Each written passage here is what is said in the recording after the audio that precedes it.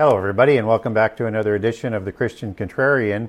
I'm Gary Wayne, author of the Genesis 6 Conspiracy, and this is episode 47, and then the end will come.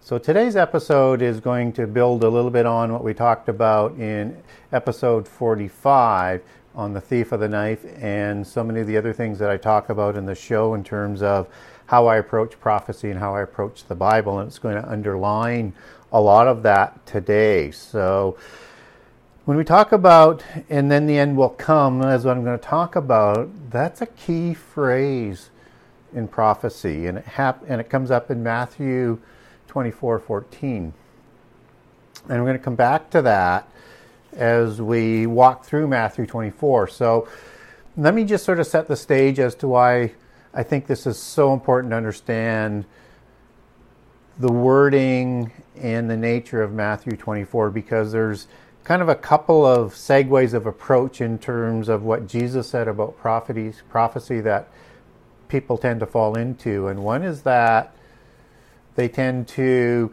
say that what Jesus had said about the end time is topical and not chronological. And Matthew 24 isn't therefore linear in terms of what it's describing for the question that the disciples had asked. And I fall into a category in terms of when I look at prophecy, I put everything around what Jesus said. And I look at the wording as literal, and I look at the Bible as written as linear, is that it's giving you the order and it's self-explanatory, and even Revelation is linear, and everything makes sense if you put all prophecy around what Jesus said, including the linear nature of Revelation. And all that we're going to see how that sort of fits in today as we walk through Matthew 24. And it's important to also understand that I think that you can get a further meaning in terms of my approach. You can get a further meaning in taking the English translation words back to the Hebrew Bible. And I encourage people to do that, understanding that Hebrew in the Old Testament and Greek in the New Testament can have several different meanings. So you want to make sure that you're applying the right meaning that fits with the narrative, the sentence, and doesn't contradict with any other prophecy. So that's kind of the test to keep you sort of going and not following into some of the pitfalls of saying, hey, I like this meaning, but then it doesn't really fit with another verse, because everything in prophecy has to fit like a glove. And when you put everything around what Jesus said, things kind of fit. And this is kind of one of those things that will start to demystify how you approach prophecy if you just follow the chronology that Jesus provides in Matthew 24 and Mark 13 and Luke 17 and 21. And then what I do with Mark and Luke is I put that on top of what Matthew is talking about in his book that Jesus said as additional details, because you'll find a few additional details that is very, very helpful when you do that. And so everything sort of falls in place and you won't find any contradictions. So we're going to talk about a few words, and we're going to take those back to the Greek so that you understand what is being written is what your eyes are reading. It doesn't have to be reimagined. It doesn't have to be reinterpreted. Jesus was very, very clear in the words that he was using and how it was recorded in Greek in the Gospels and in the other parts of the New Testament. So we can be assured that Jesus, being the Word of God and the Spirit of prophecy, is giving us what we need, and he's answering the questions without needing some sort of mystical degree in interpretation and reimagining what Jesus said. So I'm not trying to be critical there of other approaches. My approach is to just simply follow what our Redeemer says and put everything around what he said, and things start to make sense. And that may help you in a lot. I know it certainly helped me get over a lot of the issues. And if people disagree with some of my conclusions, it's probably because they use a little bit different approach. And for example, and we're going to touch on it today, you have to apply all prophecies to Judah and Israel as they are stated as they're literally stated. So Judah has different prophecies than Israel. Sometimes they're combined together, and those are different than from the church and from the saints.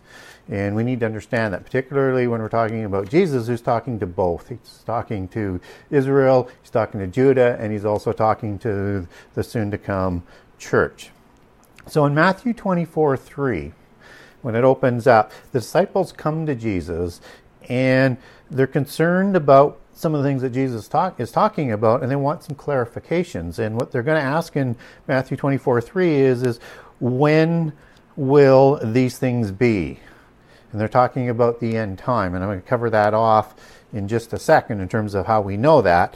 But I want to focus on that word when. And that's the Greek word apota, 42:19. And when they ask when shall these things be, it's how long, as it's defined, pota in Greek, and at what time. They want to get very, very specific with Jesus as to when these things are going to take place that he's talking about, and at what time, and how long it will be for that. And they're also asking, what will be the sign of your coming and of the end of the world? And so again, that is the Greek word for what is tis, T-I-S, and it means what, who, which, what, or why. So it's like putting one of the 5 W's in front of the question as opposed to the specific nature of when that pota is. And so they're wanting to know, and I think the translation is accurate here, is what will be the sign of your coming? And what will be the sign of the end of the world? And that's the end of the age, the end time. And so the question is very, very specific. And they weren't asking sort of topical. They're asking when, how, and what will be the sign. So they want some very specific answers to this. And Jesus goes on and he provides that to him. And when we're talking about, or when they're asking for what is the sign of the coming and the end of the world, that is the Greek word aion, which means end of the age, or eternity, or a period, as opposed to the world as being cosmos, as part of the greater universe. So this is more of a time thing in the end of the world, the end of the age, in the end time, or the latter days as it's described in the Bible. And so in Matthew 24:5, verses 5 and 6, Jesus starts to explain to them that, in verse 4 as well, as that do not be deceived, because many are going to come in his name. So there's going to be a period that we need to be patient for when there will be many deceivers, and there will be wars and rumors of war, but the end is not yet. And this leads into verse 7, which are the birth pangs, which are earthquakes, pestilence, and famine, which go along with wars and rumors of war. So all of this is going to be happening, but the end is not yet. Okay, so it's talking about sort of a linear nature here that it's starting to build on, and that these birth pangs are going to have to take place. Because in verse 8 it says, all these are the beginning of sorrows, or the beginning of birth pangs, as you take that back to Greek and other applications throughout the Old Testament and the New Testament. And the beginning is the Greek word arche, which means commencement, origin, or begins. So again, so all these things are the beginning. So these are words of a linear nature, which is going to become very, very clear in a few moments. And these things are happening in an order, not just topical, but also in an order. And it's linear as he is laying that out. And so as we move on to verse 9 and on, it says in verse 24, in 24:9, it says, and then, and that's the Greek word tot. And this is one of those key sort of words to understand as we're talking about Matthew 24 and what is happening in terms of the text and the language. And that means then, at that time. And so this is when something is going to happen, or thereafter something is going to happen. And that's after the beginning of the birth pangs.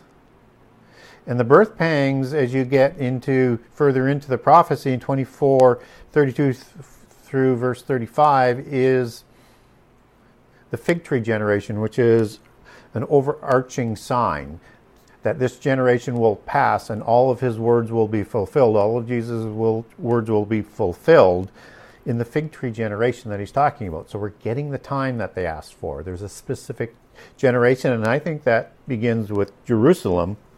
And within the generation, we don't know when, we don't know how long that generation is. It could be 7 years, it could be 120 years, and it could actually be less than those years.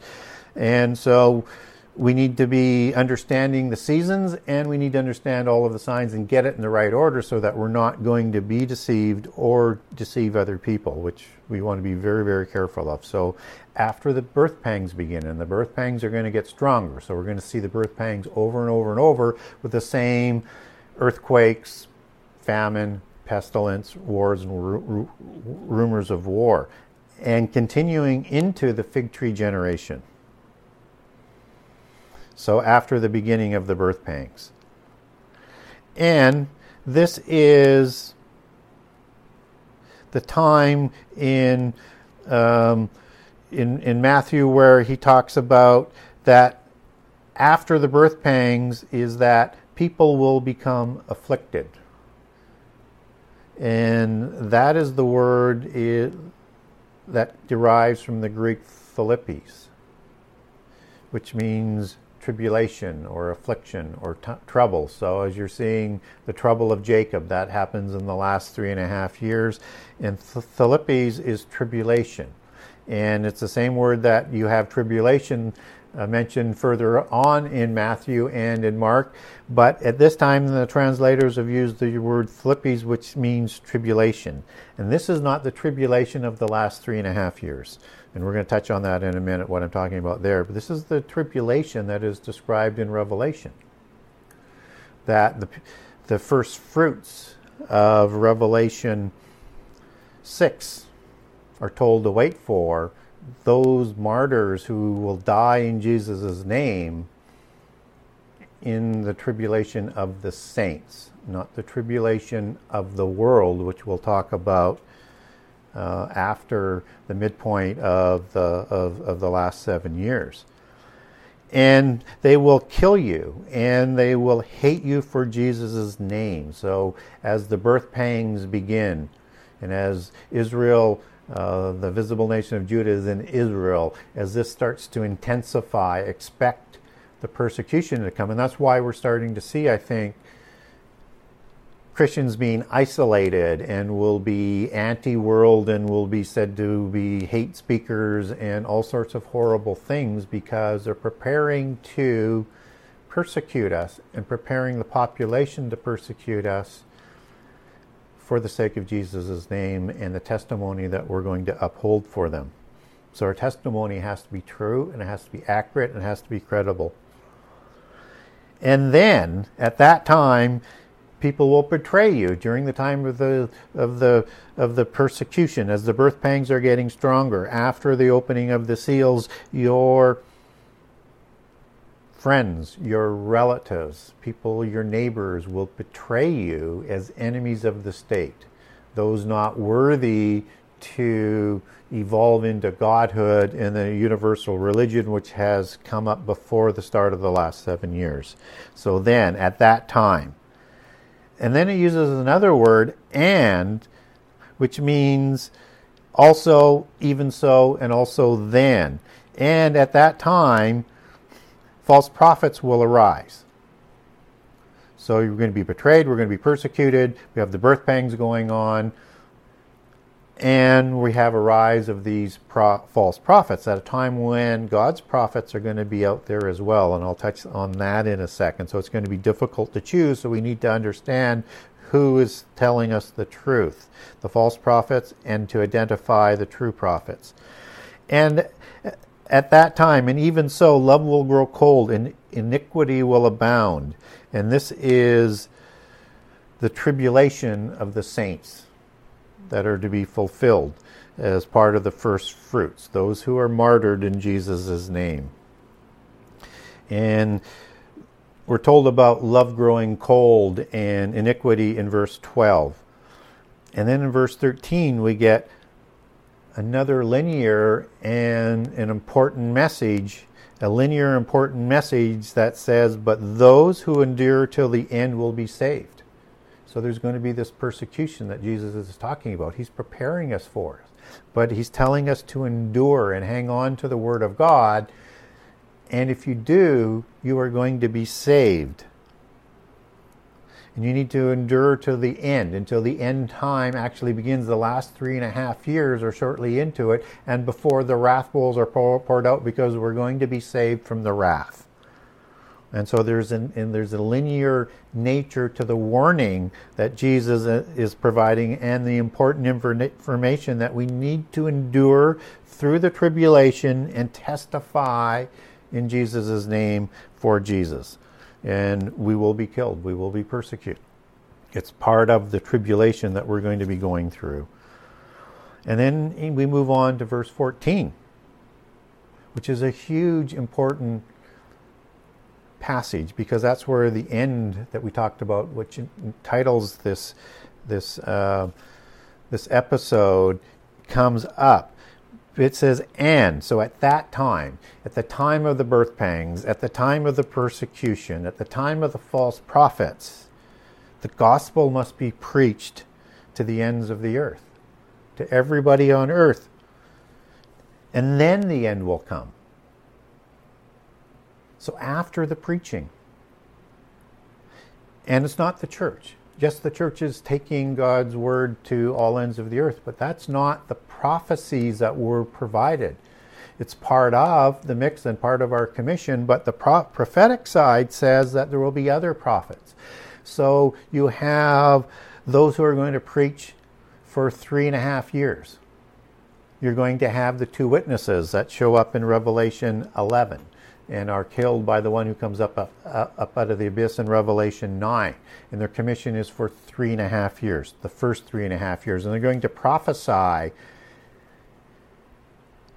in opposition and as a comparative nature to all these other false prophets that are out there. And people are going to hate them because they're not going to be telling them the lies and the things that they want to hear that the false prophets are telling them.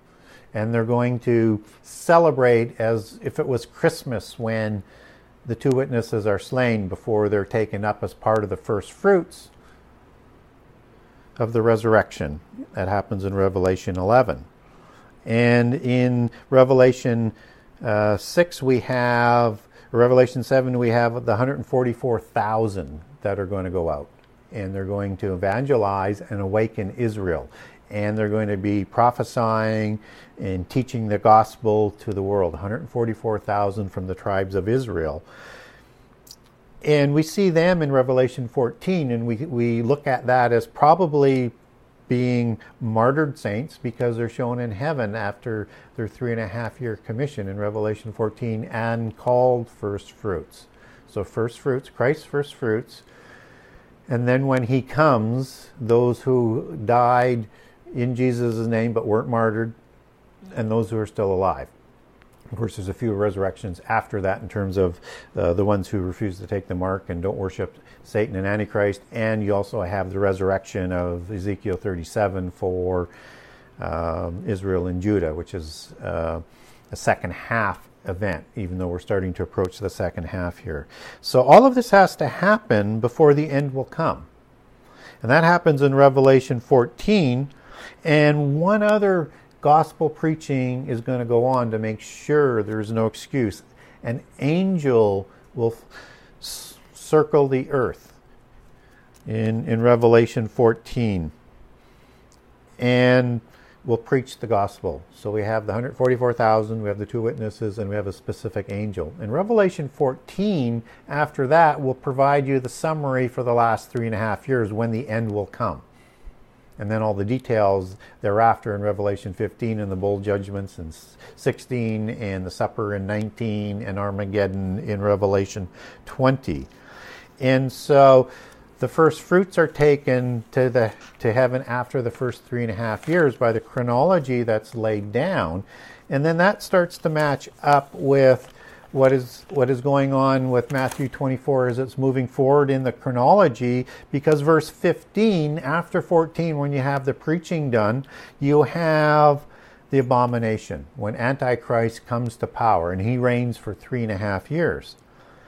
And it says when, and it's the Greek word hoten, which means when, whenever, as soon as, which is more specific than tot.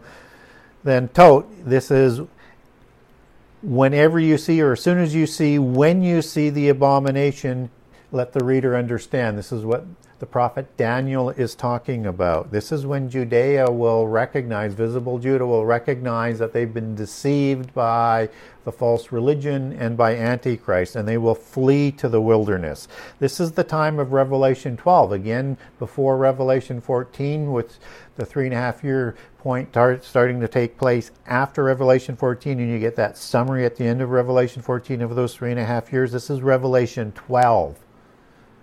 So this prophecy in Revelation 12 is misconstrued by so many people, but it's talking about Israel, and when they're fleeing to the wilderness to be protected for 3.5 years, the last 3.5 years. So at the midpoint, they're going to flee. And then there will be an exodus where visible Judah around the world and awakened Israel will be taken to meet them, and in Ezekiel 37 will to take place. But again, when? So as soon as you see, after all of those events talked about in the first 3.5 years, the abomination takes place, and we know the abomination takes place at the midpoint, because in Daniel 9:27 and Daniel 12, it tells us that. It's at the midpoint, at the 3.5 year point. And then after the abomination, for then, at that time, there will be a great tribulation of the world that has not seen since the beginning. The word archa again, and the origin, since the origin of the world, not the tribulation of the saints that is recorded in the first 3.5 years and in Revelation 7. This is the tribulation of the world. This is when the bowl judgments are going to take place, and Armageddon is going to happen, and the whole mystery of God is going to be fulfilled. As we go past the abomination, and Antichrist is crowned in the temple, and he's going to reign for 42 months. 3.5 years. So again, the timing is there, and Jesus is giving us that timing. And in Matthew 24, there will be great tribulation, not of the saints, and it's that linear nature, for then. And then in verse 23, it says, if anyone says, this is Christ, believe him not, because this is going to be the time of Antichrist is revealed that 2 Thessalonians talks about. And after the apostasy that happens in the first 3.5 years, the falling away and the rise of the religion. And then people are gathered when they see Antichrist calling himself God in the temple in Jerusalem. And at the time of the abomination in Revelation 12 that we talked about, I'll come back to that in a second. I'm jumping a little bit ahead. But verse 23 says, and then, thereafter, if anyone sees false Christ, believe not. So after the abomination, after all of those other events, and then false Christs and false prophets will deceive the elect if that were possible. So they're going to believe that Antichrist is the Messiah with the false Armageddon that happens in Revelation 9. Towards the midpoint of the last 3.5 years, that Antichrist rides the power on and takes credit for winning. That's Joel 1 and 2 and Ezekiel 38 and 39. That's the same war. And then in verse 29, it says, immediately after the tribulation of those days, the sun darkens. And the sun darkens is Revelation 16, part of the bowl judgment, the darkening of the beast empire. Not the sun darkening in Revelation 9, that's World War III, the false Armageddon, and not in the seal judgments. This is the birth pangs getting stronger, and the darkening will be more as it goes. It will get stronger. And the powers of heaven are shaken. The powers, dunamis, is part of the hierarchy of the angels. And this is the time of Revelation 12's war that is going to send down the angels, fallen angels, down to the earth with Satan in the war in heaven after Judea flees. So they're down and in place after the powers have been shaken. And then as we move into verse 30, and then at that time we'll see the sign of Jesus as it appears, and the Son of Man coming in the clouds when the trumpet blasts, at the last trumpet. And this is when the rapture happens. So after the first fruits, so after the midpoint, after the abomination. And then at that time, the sign of Jesus appears. Jesus is very consistent, as you're seeing, with those words all the way through. And this is before the wrath bowl, so before Revelation 16. So in that time frame of what's going on with the fall of Babylon, the rise of Antichrist, and the bowl judgments that are going to include Armageddon, that is going to be the year of the Lord. That's the last year. The day of the Lord is a year, as in the weeks of the year for the last 7 years. And the year of the Lord's wrath, the wrath bowls. And that's what we're going to be saved from. And the rapture is going to happen before the year of the Lord's favor. That's talked about in Luke and in Isaiah, where the awakened Israelites are freed from the prisons in the year of the Lord's favor. So you got 2 years. So sometime after the midpoint, but before the year of the Lord's favor, when Jesus will take Israel to Exodus and meet up with Judea, who has already fled and been protected in the wilderness, is when the rapture will happen, and God will send his angels to gather the elect, not just the Exodus as the elect or the chosen people of Judea, as a lot of people will tell you that they're only talking about the Jewish people. But the bride is made up of the Jewish people, the Israelites, and the church. And so Israel is going to be brought back into being the bride through accepting Jesus with his sign as the one that they mourn, just as Israel will accept Jesus and they will follow him in Exodus, but after the rapture. And so the elect is also used many times throughout the New Testament for the saints, for the church. So the elect is both. And that will happen, both the Exodus and the rapture, in time for the supper of the bride. So the bride is united as one for the husband, which is Jesus, and then comes Armageddon. So you see how this timing fits together if you just let it. And so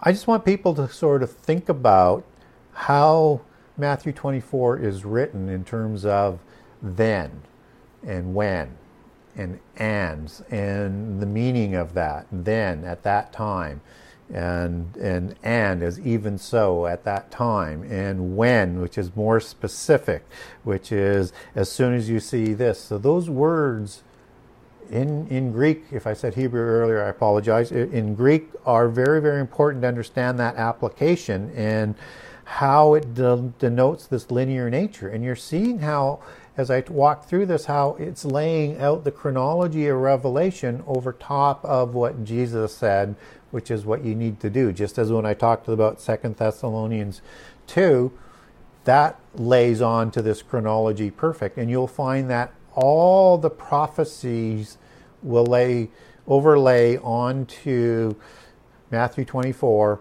perfectly. And when you add in the additional information that Mark provides and Luke provides, then everything fits like a glove. And so if you would like a little bit more information on, and then the end will come, get a hold of me through my website at thegenesis6conspiracy.com.